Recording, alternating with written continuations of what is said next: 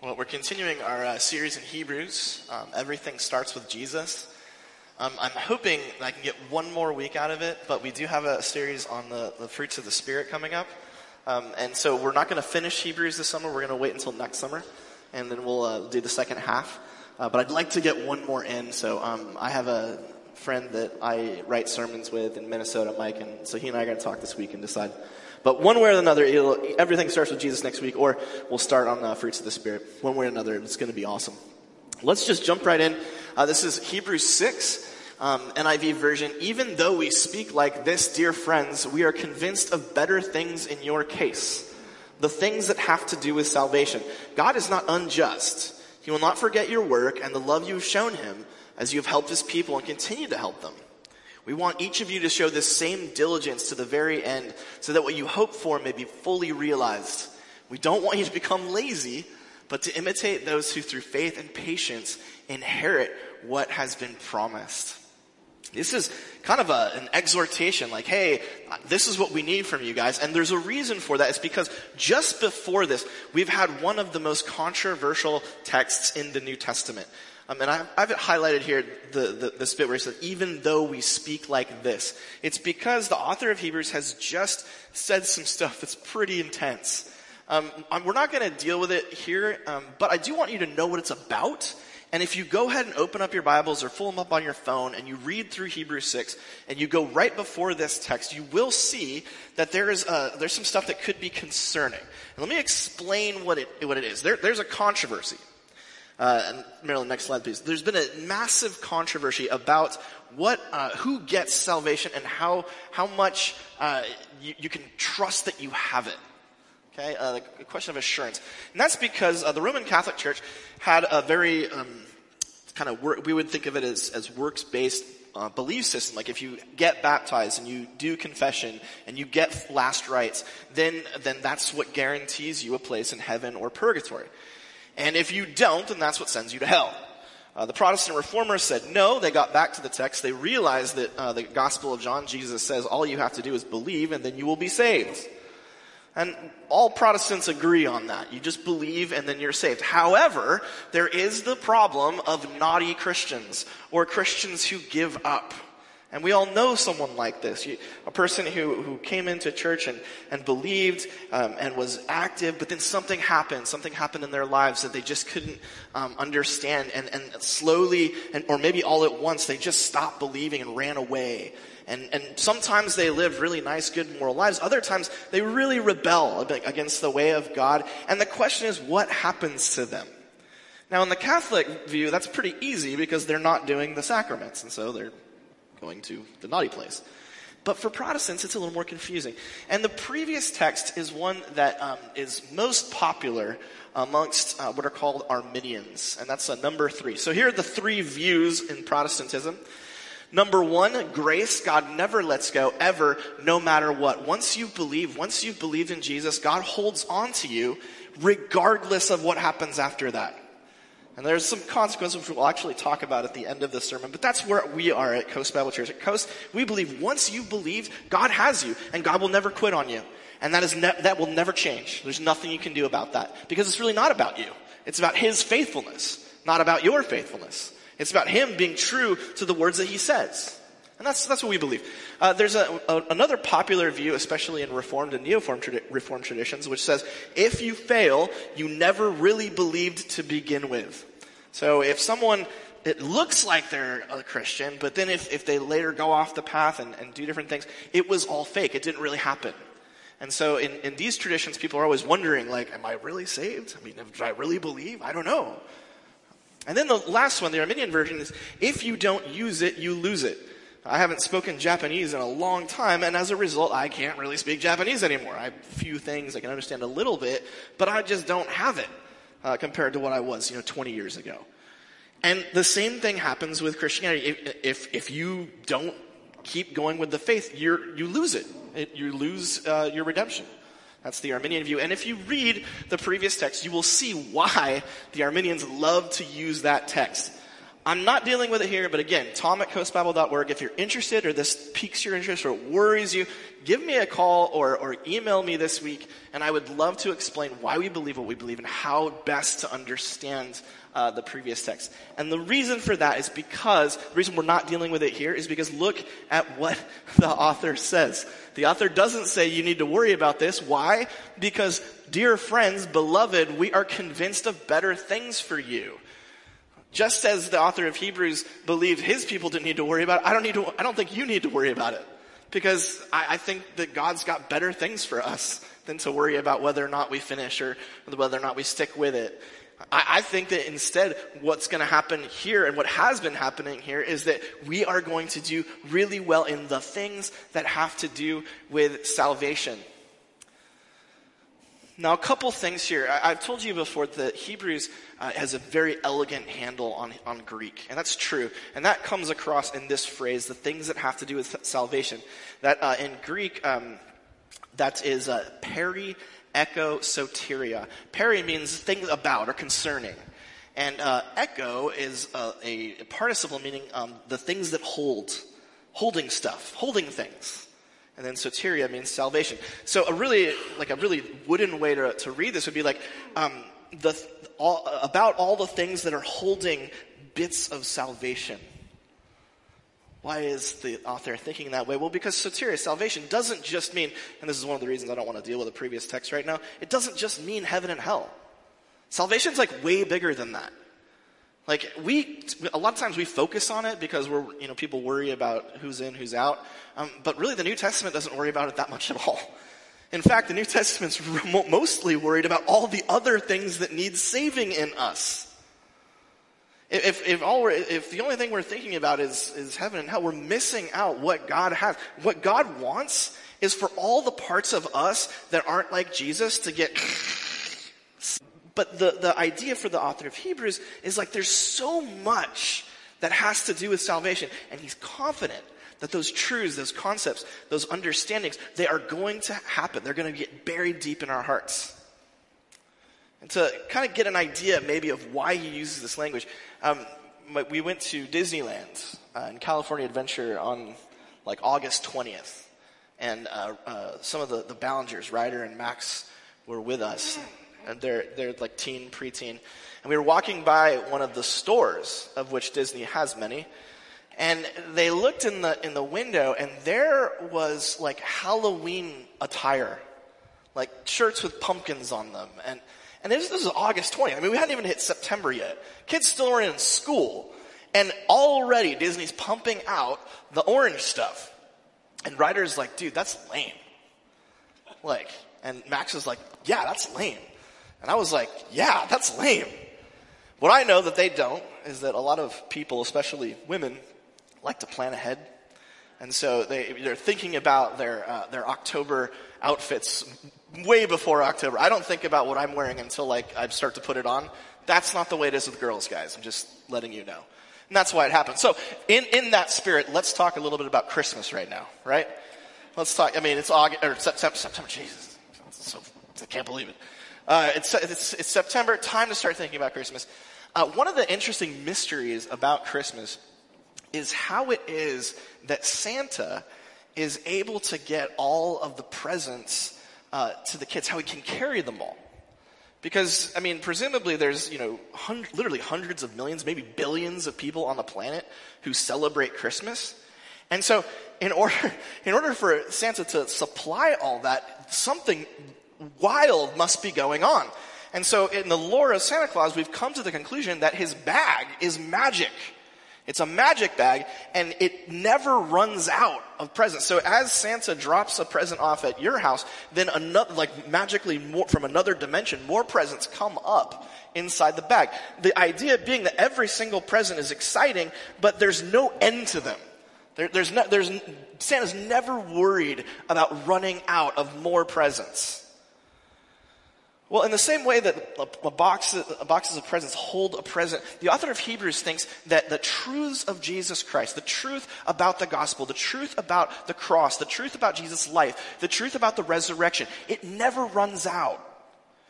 If you grasp one thing about Jesus and what he's done, there's always going to be more to find out. You can just keep diving in. The containers, they have endless depth of truth. That's the first thing in your note sheets. There are endless depths to the presence holding God's salvation. And this matters because one of the things the author of Hebrews thinks is he thinks that the more you dive in, and the more truth you discover and is revealed to you about what Jesus has done and who he is, the more in love you're going to fall with God. Let me give you an example. So one of the ways that we think about salvation is we think, okay, we sin, right? And sin really bothers God, is super offensive to God, and it has to be paid for. And we think that what Jesus does on the cross is he pays for our sin. Someone has to die. Death has to be addressed. He does it for us. And that is beautiful. That is awesome. And that's true. But that's not the only way to think about what happens on the cross. There's more. There's more truth to pull out. For example, we know that sin takes control of our lives. Sin and death rule us. In fact, it's like being in chains. We can't break away. But no matter how hard we try, we keep going back. And it's like, can we ever get free? Well, one of the things we say, one of the things we believe is that chain, that death, that power that's over us, when Jesus takes that down with him into the grave, he destroys it. He puts death to death. He breaks those chains. And now, with the gift of the Spirit, we have the possibility of being free. That is a different thing, but it's beautiful and it's powerful. It's another asset, another aspect or facet of the glory and the majesty of what God does in Jesus. And the author of Hebrews says the more you understand of those, the more you hear about those, the more you meditate on those, the more you're going to fall in love with God. Let's go back to the text, Mary, and skip those questions. I want to hit right on this. Look at what's going to happen. God is not unjust. You dive in. I'm confident you're going to see the endless depths of salvation. You're going to be swimming in it. You're going to be diving in it. And what's going to happen is God will not forget your work and the love you have shown him as you have helped his people and continue to help them. You dive in. You see what Jesus has done. And then love for God, love for Jesus, excitement, power in the Spirit. And what did you do that? What happens when that wells up within you? You help God's people and continue to help them. The word there under helped and continue to help is diakoneo. It's has a cognate noun, diakonia. Diakonia best translates as like an assistant, like a helper, like someone that's kind of always there at your side to do the things that need doing. I don't know, has anyone here seen The Devil Wears Prada? I mean, great film. It's a great movie. One of the things that weirds me out about The Devil Wears Prada, that came out in 2003 or something like that. Nowadays, have you heard all the complaints about how there's no strong women in movies and how women have to be shown as ultra powerful in movies to demonstrate how great women are? I'm like, dude, go back to 2003, 20 years ago. This movie depicts the most interesting, powerful, competent, and yet deeply human and flawed individual. It's just super compelling, and I wish that history still existed for Hollywood, but we do what we can. The movie is about an assistant to, they don't call her Anna Wintour, but she's based on Anna Wintour. It's based on a true story. There was a Cornell grad, and she got a job as Anna Wintour. Anna Wintour is the editor-in-chief of Vogue, or at least was, as her executive assistant. And the story of the movie is that this new young executive assistant right out of college, she wants to be a writer. She doesn't really even care about fashion. But she's thrown into this world where fashion is it's basically like God. It is the most important thing. Nothing could be more important than fashion. And at the height, at the very pinnacle of fashion is Vogue magazine, the magazine that makes all the taste, that demonstrates what really is going to be in and how to truly be beautiful and all the things. And at the person who's in charge of all that is Anna Wintour, this young girl's boss. And as a result of her position, Anna Wintour is under tremendous pressure. All of the fashion world is focused on her. If she makes a single mistake, all of fashion will explode and die. That's the stakes are that high. And so she's busy, she's angry, she's pressure, she's stressed. She has a million things to do. And in order to survive, in order to make it through the day, she needs somebody who does like everything. And so this young executive assistant, she starts out the day by, getting coffee. And she does have to order food. But she's also in charge of making sure that all of the copy editing gets done. All the possible new dresses and shoes and hats are available for Anna Wintour to look. If she disappears, if she's pulled out, if she does a bad job, fashion fails. Anna Wintour fails. There will be no Vogue magazine.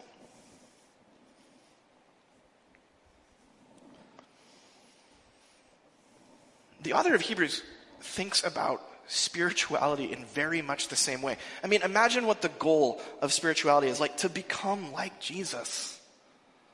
In these messed up, dirty, screwed up bodies. Like that is an overwhelming task. There's so much that goes into that to make it possible for us to do and be who God wants us to be. We need help. We need an assistant or assistants. If we try to go it alone, and the whole thing's going to fall apart. The author of Hebrews says, you fall in love with God, you fall in love with His salvation. What you want, what you should be attracted to, and what you should go after is assisting, carrying along this incredible load that your brothers and sisters have to become the person Jesus wants them to be. So the next thing in your note sheets. Everyone needs spiritual assistant to become like Jesus. Well, if that's true, who is it?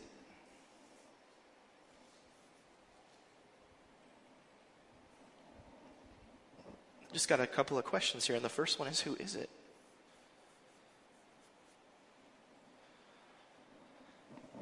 Now, assisting you spiritually, that doesn't necessarily mean like teaching you how to pray, although it can. It doesn't mean necessarily teaching you how to read the Bible, but it can. Sometimes a spiritual assistant is the one who just makes it so you're not alone anymore. The person who hears what you're going through and sits with you. The one who drops off a meal when you need it. The one who walks with you when you're facing the hardest trials of your life. The one who hears you when you fail. Who do you have?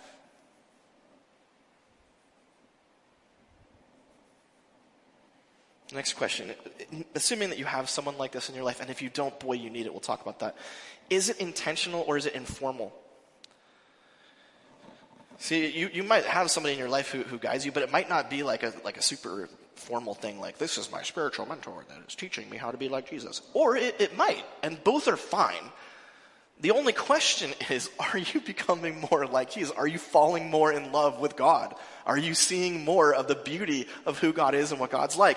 If not, then maybe that informal thing needs to become intentional, or vice versa, or maybe you just need to find somebody. But man, let's take an inventory here and say, how are we doing? And the last question is, who are you assisting? Last week we talked about we've got the meats. There's a lot of spiritual depth in this conversation, in this congregation, but that doesn't matter if we're not sharing it. That's not helpful if you're just keeping all of your spiritual stuff to yourself and you're just doing you. I mean, that's great, like, good job, but there's a lot of people around you with needs.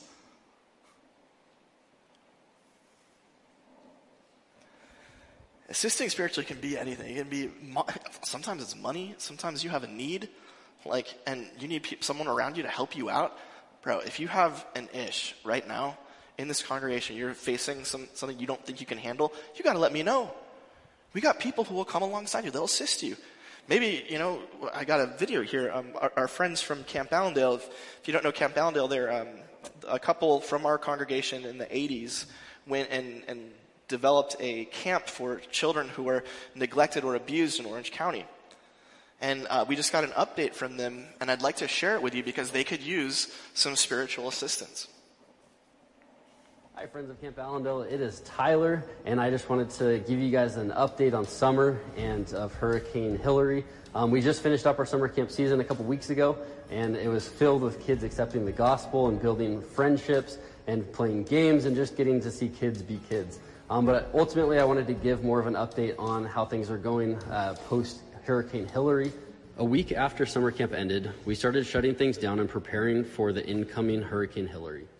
We got evacuation orders on Saturday, and all of our on-site staff were able to make it safely down the mountain before the storm hit on Sunday night. When the storm hit the mountain, it caused mass flooding in our area. The river rose so much that it took out the roads and many other cabins, buildings, and trees in our area.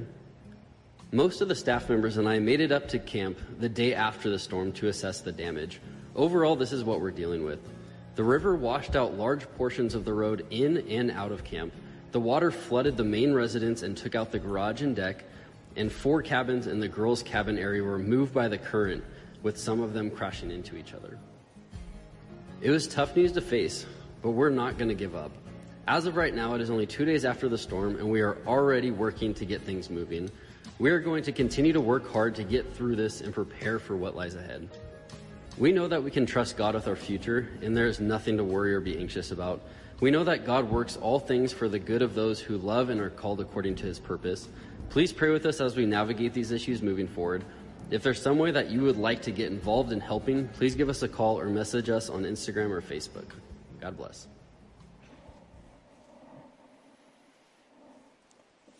I'm going to give Tyler a call. He was just here last year. He came and we got to meet him and talk to him. But I'm going to give Tyler a call this week. And I'm going to find out what we can do. And I'm asking this congregation to be ready to offer assistance. Some of that might be monetary, but a lot of it I think is going to be making the trip and getting tired and sweaty. But we've got to be behind these people. We've got to be with them. They need us right now. The kids who have been neglected and abused, who are looking for one safe place in their life, need us right now.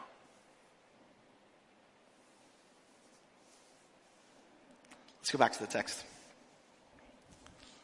We want each of you to show the same diligence to the very end. We don't want you to become lazy, but to imitate those who through faith and patience inherit what has been promised.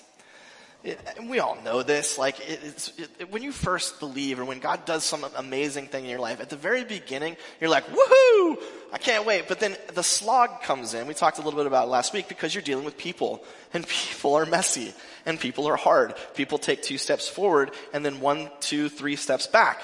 And so that can wear on us, and the author of Hebrews knows that. And so he's like, I want you to come up with a plan so that you don't get complacent.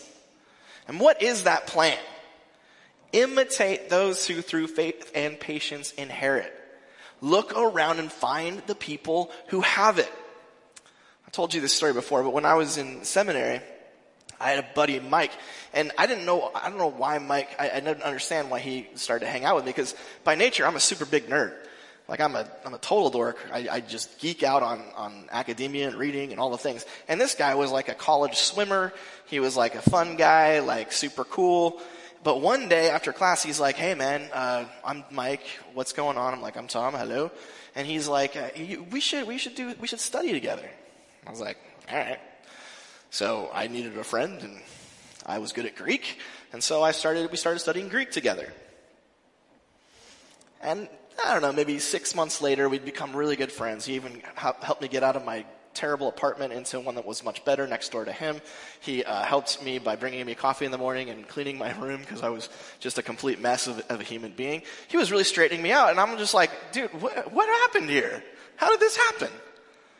And Mike says, well, my dad always told me, Mike, you're not that bright, but you're tenacious and you've got charisma. So what you're going to do in life in order to be successful is you're going to find somebody who's better than you at stuff. That person's going to be your rabbit. And you're going to chase that rabbit wherever they go. That was me. I was the rabbit, a cute little bunny. Good at Greek. Good at academics. Mike, not so great. Didn't really love studying or reading. But he figured if I chase my rabbit, if I go after Tom, then some of that's gonna filter down. And it did. He actually did pretty well in seminary for a guy who had absolutely no interest in learning anything. He did really, really well because every time, Tom, what does this mean? How do I do this? And I'm like, I like talking about this dork stuff. Sure, why not? That's exactly what the author of Hebrews says. He says, if you start to get complacent, if you start to get lazy, falling behind when it comes to assisting or being assisted, look for the people around. Find your rabbit. Find the person around you that's done the deed, who's gone for it, who has the energy, who's quick and nimble, and chase that person. Go after that. Imitate that person. Make friends with that person. Live with that person. Do life with that person. And it'll rub off on you. You will become like your friends. The third thing in our note sheets, chase your rabbit. If you're curious, maybe you're newer to our congregation, you're not sure who the rabbits are around here, I'll tell you. I know who's in it to win it. I know who's got the time, put the energy in, who hasn't flagged, who's shown faithfulness, who's a prayer warrior, who loves people, who goes after. I know. You want to find that person? I'll point you to him. In fact, some of you rabbits, I'm meeting with Adam Griffin. Adam, raise your hand. We're going to meet. We're going to start putting together. We don't know, maybe the prayer and care team. I put together a list of as many people as I could in our congregation, where I was like, these people seem like Colleen and I did this. Like they could use connection. They could use help in this. And Adam and I are going to meet. We're going to go through that list. We're going to recruit some people, and we're going to go out and we're going to offer assistance. We're going to pick up the phone and call you and bother you until you find what you need.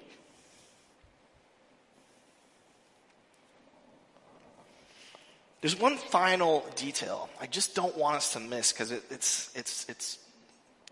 it's deep in this text. So let's go back. And I've just highlighted two words here, fully and inherit. Earlier on we were talking about, the issue about salvation, right? Some people think that once you're saved, you're always saved. God never lets go. That's us. Some people think that if you fail or flag, then you were never really a believer to begin with. That's not us. Some people think that if you give up and get weak and lazy, then God abandons you. That's not us. But there's a question that people like us get asked all the time. And it's this. They're like, hey, okay, so what's the incentive to keep staying faithful? And what happens if people don't? Are there any consequences? I mean, you say they still get to, go to heaven. Why would I bother? This seems exhausting. I would much rather just go do what I want to do and then, get to go to heaven and be happy for eternity, right? Well, the author of Hebrews knows that what we hope for might not be fully realized, maybe only partially realized. There are some people who are going to inherit what's promised, heaven. They're going to inherit it. There's some people who won't inherit it. They just might get to go inside. I've got a picture here of Mar-a-Lago. I don't know if I had never really heard anything. I didn't even know who Trump was before he started trying to become president. I was like, what is going on? Who is this guy? And I certainly didn't know anything about Mar-a-Lago. But since in the intervening 7 years of craziness, I learned that Mar-a-Lago it's President Trump's his main residence. I guess he's got a lot because he's like a billionaire or something. But this is the place he lives. He got it in the 80s. Originally, it was built in the 1920s by this a millionaire, whatever lady. She died in 1973. She gave Mar-a-Lago to the state of Florida. It was I guess it was a historical site or something. And I guess in the 80s, somehow Trump managed to convince the state of Florida to sell it to him, and he turned it into a resort and a club. Now, he doesn't live anywhere that you can see in this picture. Apparently, he lives in a special, like even more opulent estate that's off to the side. And most people can't even get into Mar-a-Lago. You have to be like a member of the club, or you have to like contract with somebody who is a member of the club. And so there's people who spend time there. No one, I don't think, actually lives there except for Trump, but there's people who spend, lots of time there. And there's also people who work there, right? They're the ones who, you can't keep something like that up without like a whole lot of labor, right? So there's three different types of people who are at Mar-a-Lago. There's the owners, right, who get to do whatever they want and live in the best. And then there's the visitors, the members. They're members of the club. And then there's the people, the help. They're the people who keep the club going. So if you were going to Mar-a-Lago and you wanted all the dreams of the greatest resort ever to be fully realized, if you wanted to inherit Mar-a-Lago rather than just entering Mar-a-Lago, what would you have to do? Well, you'd have to be a member of the family if you wanted to inherit it, be fully realized.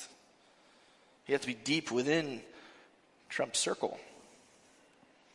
And failing that, maybe you don't quite get that far, you don't quite achieve that, but you do snag a membership and you get to enjoy the fruits of Mar-a-Lago. And failing that, if you just wanted to see the inside, you could get a job, clean some toilets. The author of Hebrews, and really the whole New Testament, Jesus included, teach continuously that reward awaits the faithful. If you think of heaven as Mar-a-Lago, which I don't, but if you did, you would see that heaven is going to have people who fully inherit it, and it's going to have people who just get in. Heaven's going to have people whose dreams are fully realized because they have been transformed into the image of Christ and their love knows no bounds. Then there are going to be people who just barely make it. And if you're wondering why it is that you should keep helping, keep assisting, even when you get tired, even when you see the disappointment, even when it gets rough, even when you look at your own past and history and think, how can I possibly be forgiven for all this? When you can't look yourself in the eye and you're wondering, why am I going to keep going? It's the last thing in your note sheets. Don't quit. It'll be worth it when you see your heavenly digs.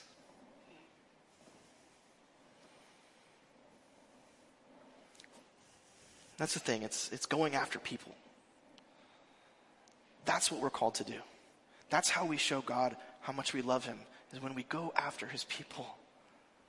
We walk beside them. We live with them. We weep with them. We laugh with them. We baptize them. We make them a part of our family. That's how we show our love for God.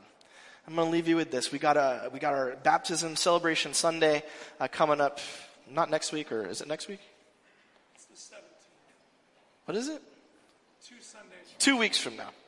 I encourage everyone here who has not been baptized, who wants to make a declaration that you're following Jesus, let me know. I'll dunk you. It is awesome. It'll encourage everyone. The water is not too cold. It's great. And for those of you who are thinking about maybe getting off the fence and becoming a member, I want you to understand that there's churches where membership is like this super intense thing, where they're like, you're a member? Let me see your tax return. Right? Okay. That's not us. All right? Membership is just like, oh, you've believed in Jesus and you think of this as your home. That's it. That's it. But what it is it's saying, hey, this is my family and I want to be deep here. And so I super encourage any of you, just go to our website. You can click on how to become a member, something like that. You can fill out a form and you meet with the elders. It's a super simple thing. You just talk about, following, loving Jesus and just, that's it. There's nothing more to it. And then as a bonus, once you become a member, you get to vote on my salary next year. Okay? So, with that, go after people. Don't quit. Let's pray. Gracious God and Father, we thank you that you came after us. That you chased us all the way down into the grave, all the way through pain, to say, I love you, I forgive you, I have a destiny for you. I have a way of living that's made just for you.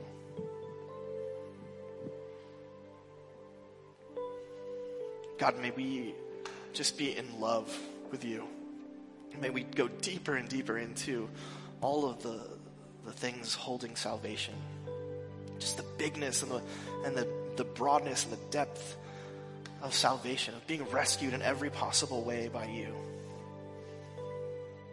Holy Spirit, change our hearts. Give us love. Love for God. Love for each other. Empower us to be a helpers, assistants, to walk alongside. God, may we be a church that's intentional about seeing people change, grow, deepen, become more like what we're supposed to be. And may in that diligence we prepare a powerful, beautiful place for ourselves in your home, God. The place where we truly are citizens. May we inherit everything you've promised. May we have our hope be fully, fully realized in faithfulness. Jesus, we love you.